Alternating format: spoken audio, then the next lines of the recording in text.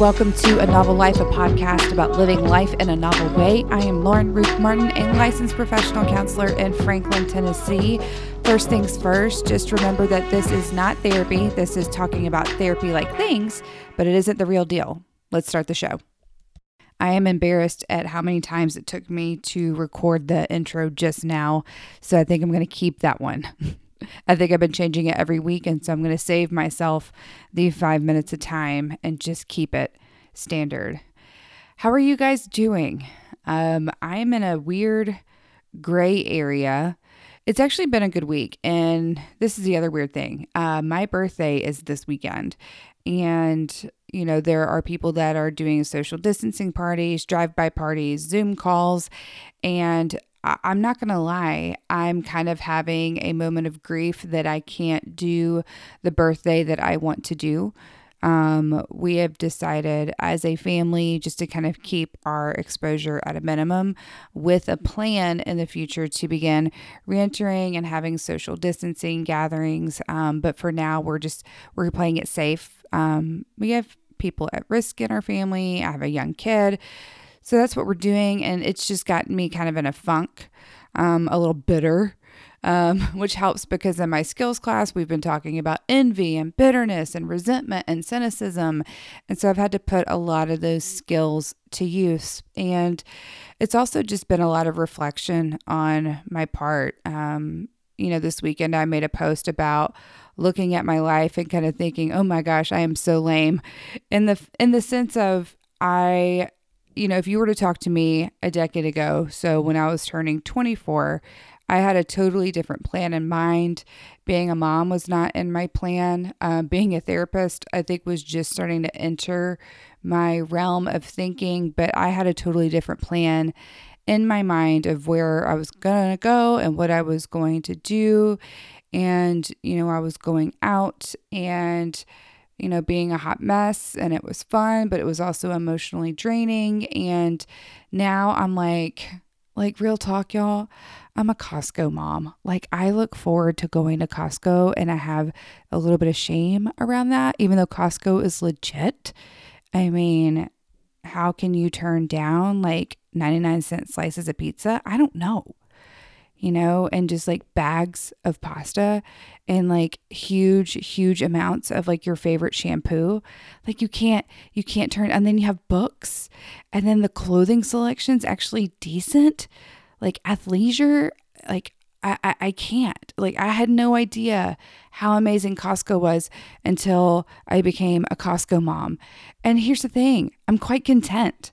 And I think that's the weird thing about this is like, reflecting on my birthday and realizing that I'm doing a lot of really kick-ass things, but there's just a lot of old definitions around being a Costco mom. Like, I have a negative narrative associated with being a Costco mom. And in that negative narrative, I think that reportedly in my head, it limits me to these other things that I enjoy, and I'm edgy, and I cuss, and I like to go to concerts, even though I'm not going to go to a concert anytime soon. Like, there are things about me that don't go away just because I'm a Costco mom. And so I think this week I've had to do a lot of just in the moment grief work, like grieving the fact that my birthday isn't going to be the way that I normally like to. I like to be around lots of people. I like to be the center of attention. I like to be extra. Like that is me. That is my go-to birthday thing. And that's not going to be it. And that's fine. I will probably grieve it many times and then get over it.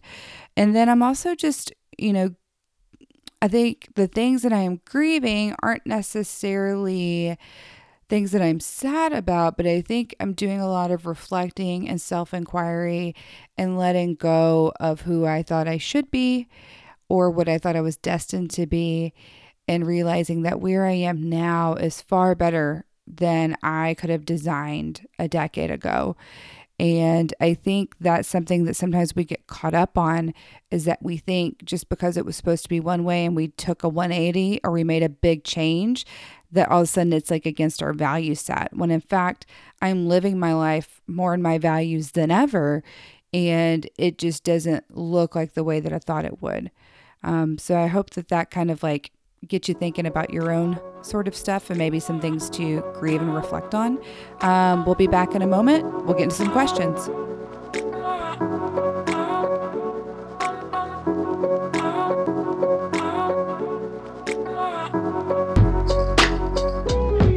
Let's hop into one of your questions this week. If you have a question for me, you can send me a message anytime on Instagram at Novel Counseling, and I will do my best to answer. Sometimes I save the questions to when it's something more relevant or something I feel like I can answer well. Sometimes I do have to look up a few things, and so if I don't get to yours immediately, it either wasn't something that I feel like I could speak well on, or I'm just kind of getting it sorted out. So this week's question is about boundaries and caring for somebody close to us that may have something like depression or anxiety. So paraphrasing this question, they're talking about a really good friend that struggles with depression, and they've, in their friendship, they have really good boundaries. But right now, given everything going on, they're just finding themselves feeling more burnt out because there's some repetition to what's going on. And so what's the best way to support and to handle that? And, that's a really good question in the sense of, I think a lot of times when there's some either depression, anxiety, or a recurring problem going on, at least in my experience as a therapist, my urge at times is to want to problem solve or to feel responsible for resolving the problem because it's obviously causing a lot of distress in somebody's life. And I think there's great intention in that. And it sounds like with your friend, like you have the best intentions of wanting to be a good support for them. When we start to feel, so we as the helper or the one that's helping a friend, when we fit that role, if we begin to feel like we are burnt out or that we're kind of at our max, we have to check in on a few things. Is this due to the actual situation? Is this due to a more collective in your life at this point? And I think having inventory of that, being aware of your own, what we call vulnerability factors, can be helpful because maybe it is the same. It's the frustration with the topic that your friend's bringing up consistently. Maybe it's a feeling on your own, of feeling like you're not effective and you're not helpful. So I think having inventory and reflecting on how much of this is my bias, my life, my energy level coming into play, and how much of this is the interaction with my friend. And even then, once you do that, you then have some data to present to them too, of saying, and this is where we out ourselves. So I'm just going to use this in the framework of the essential, it's the core radically open DBT skill, flexible mind, definitely.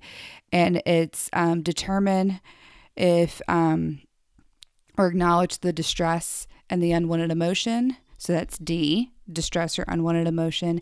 E is self-inquiry. So that's what you do when you take inventory and see what you can learn from this.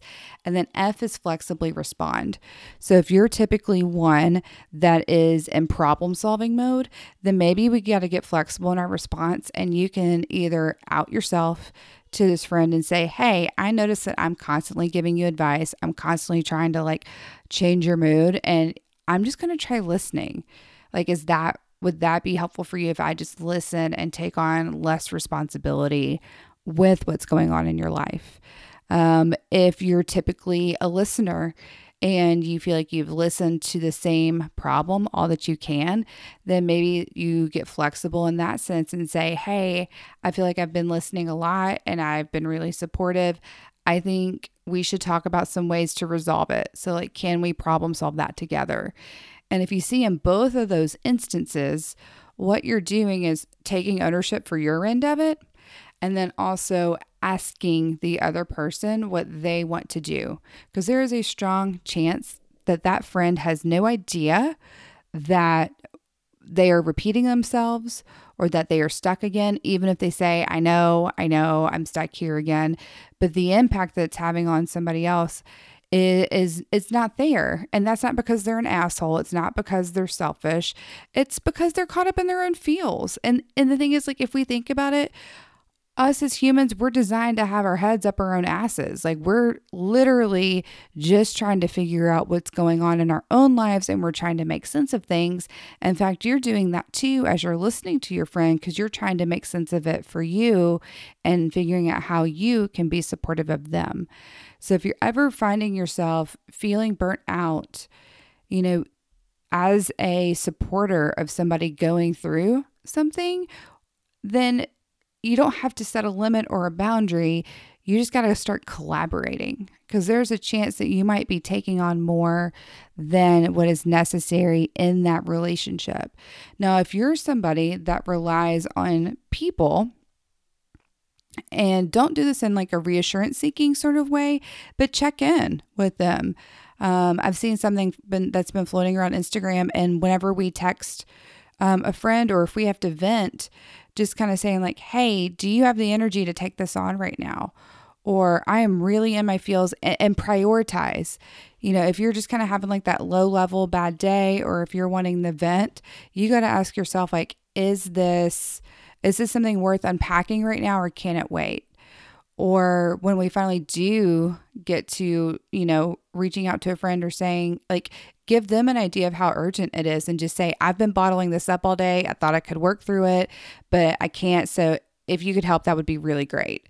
Like, giving some sort of context to whoever is helping us out also helps the helper know exactly what you're needing. Even if you say, I don't know what I need, I just need to talk this out first.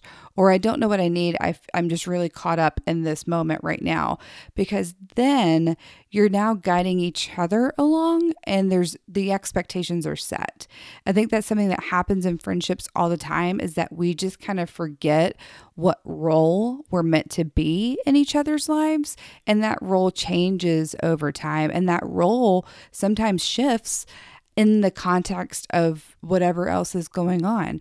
And so I think just evaluating what you believe your role is to be, talk to your friend and ask what they would prefer your role to be, even if that's in the moment, and hopefully that can decrease those feelings of burnout. We're going to take a quick break, and then we'll go into a deep dive.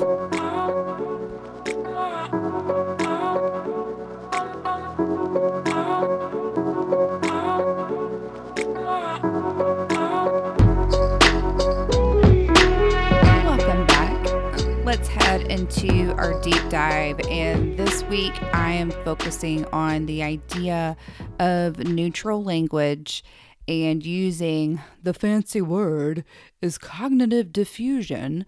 But we're going to talk about being aware of the language in our minds, how it impacts our bias, and also get into ways that we can begin, and the fancy word for this is diffusing ourselves from what goes on in our brain. And so if we think about the importance of language, or the frequency of language means a lot in our brains, especially when we're trying to make sense of our day-to-day lives. So I'll give you an example. Today I was walking around with my son in the backyard, and he's obsessed with picking the little berries that are with they're with clovers.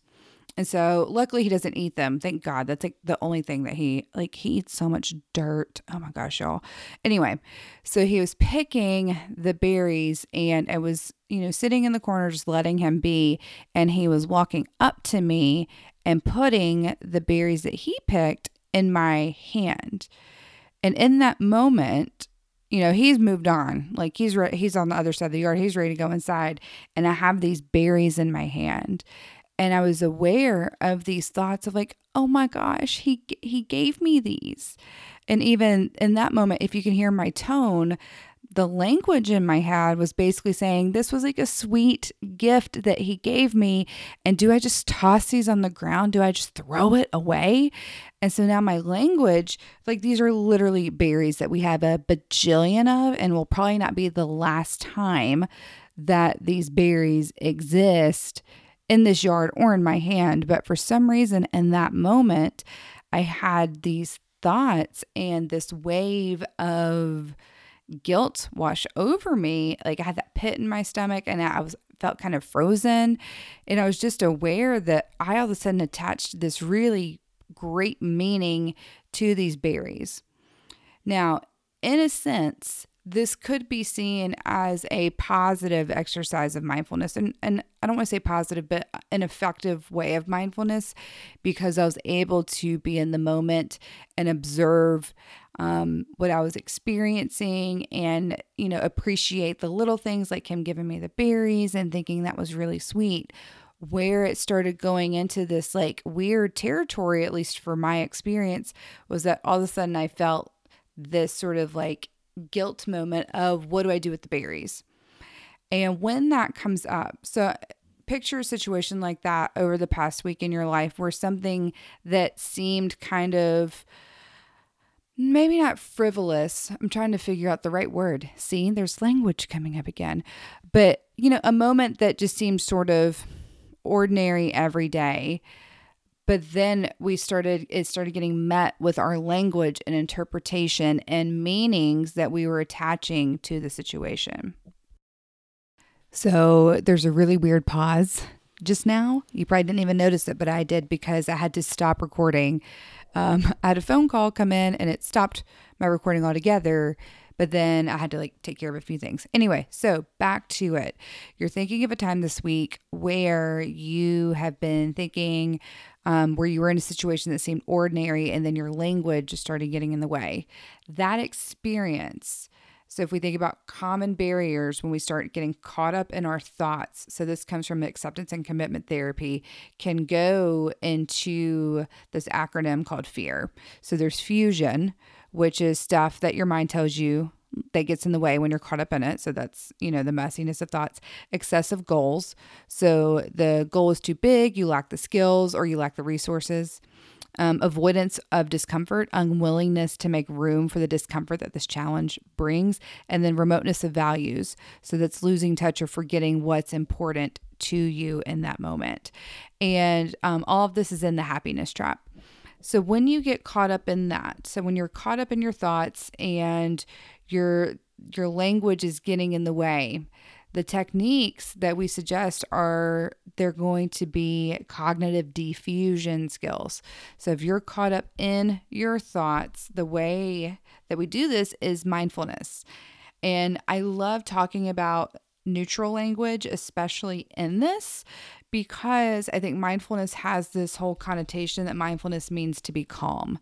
And the thing is, mindfulness is truly about awareness and then shifting and adopting more neutral language or adopting this sort of diffusing mindset can be helpful in decreasing unhelpful biases or barriers into going into life. So let me talk about neutral language first. And so this goes into the cognitive diffusion technique it's called I'm having the thought that. This also sounds really similar to the radically open DBT awareness continuum.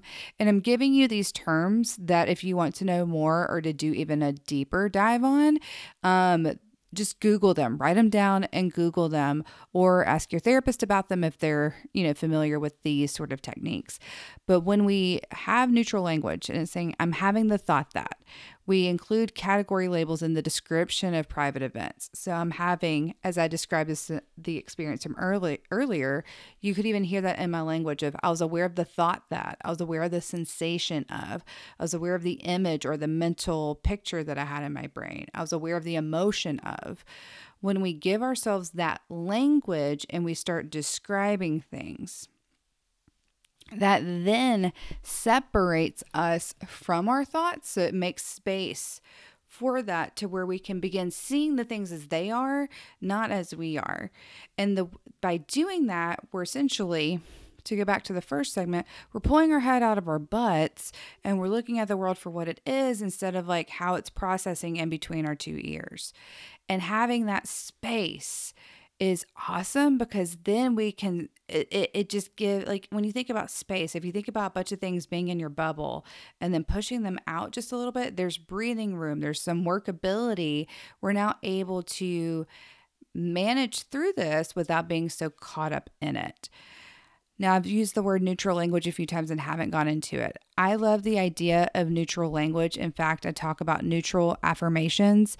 And if you follow me on Instagram, you've seen that my morning tagline has switched from what it used to be to now it's have the day you're going to have. I love the idea of neutral affirmations of, you know what, I'm just going to have a day. You know what, I'm just going to be.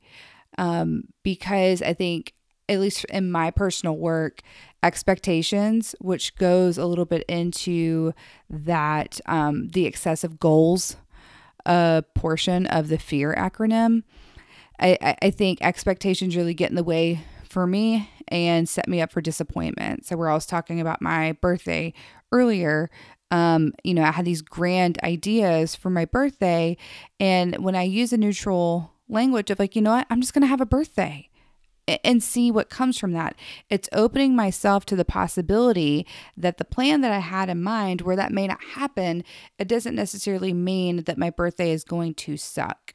It's opening myself to what actually does happen instead of what didn't happen, what didn't happen was basically a bunch of expectations. So when we bring in the idea of neutral language, when we bring in the idea of separating ourselves from our thoughts by putting them into what they are. I mean, we have thoughts and urges all the time. And if we begin attaching ourselves to them, our brain thinks some messed up stuff. And there's some things that my brain comes up with that I don't want to be associated with at all. And guess what? I get the choice. I get the choice. And where did I get the idea that if my brain comes up with a really crappy thought, that defines who I am as a person? That's the cool thing about thoughts. Nobody in the world, unless we say them out loud, nobody in the world knows our thoughts. And that can be a really scary thing, or that can be a really liberating thing. Because the difference between what's going on in our brain and how we execute it, how we express it, how we go about our lives, that is where the magic happens, because thoughts are just thoughts. And if we commit ourselves to openness, which that's where we ask ourselves if the content is accessible when negative content comes up, or acceptable. We don't have to take that on. We can imagine this. So then we go into metaphors. And if we have a really, really crap thought, we can imagine that being written down on a sheet of paper, balling it up and throwing it in the trash. That is what mindfulness is awareness of saying, that's a really, really crappy thought. I'm not going to latch on to it. And, is that crappy thought giving me insight into something else? Possibly. So then opening up and asking, what is there to learn? That's ongoing self-inquiry, which comes from radically open DBT of, hey, is that thought coming up for some reason? Maybe, maybe not. Should I explore it? Sure, I have the time to. Do I not? Okay, then the thought will probably come up later.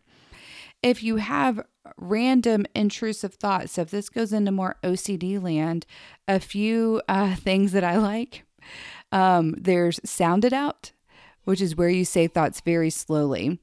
So let's say you have this random intrusive thought that you're not good enough. Then when that thought comes up, you actually sound it out like this. You're not good enough.